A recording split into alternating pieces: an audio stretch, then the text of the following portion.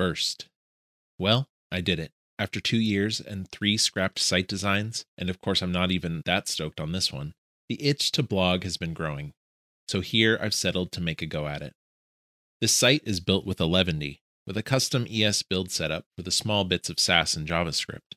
It's hosted on Cloudflare Pages, which is a bit of a departure from my usual choice of Vercel or Netlify. But I've been really happy with Cloudflare Workers, so I'm giving this a go as well. What can you expect from this blog? Well, probably just a decent bit of web-related punditry, and maybe a bit of leadership stuff. Really, whatever strikes my fancy, I guess.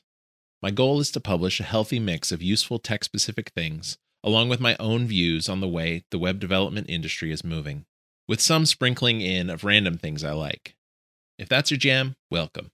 Feel free to like down there and subscribe. More specifically, these topics have a high chance of showing up. Web development, dev stacks, architecture, serverless nonsense, leading dev teams, business strategy, robust first computation via living systems, 3D printing tips and processes. Hey there, Andrew from the future. My website is actually now built in Astro, and this, what you're listening to, is the first blogcast of my site.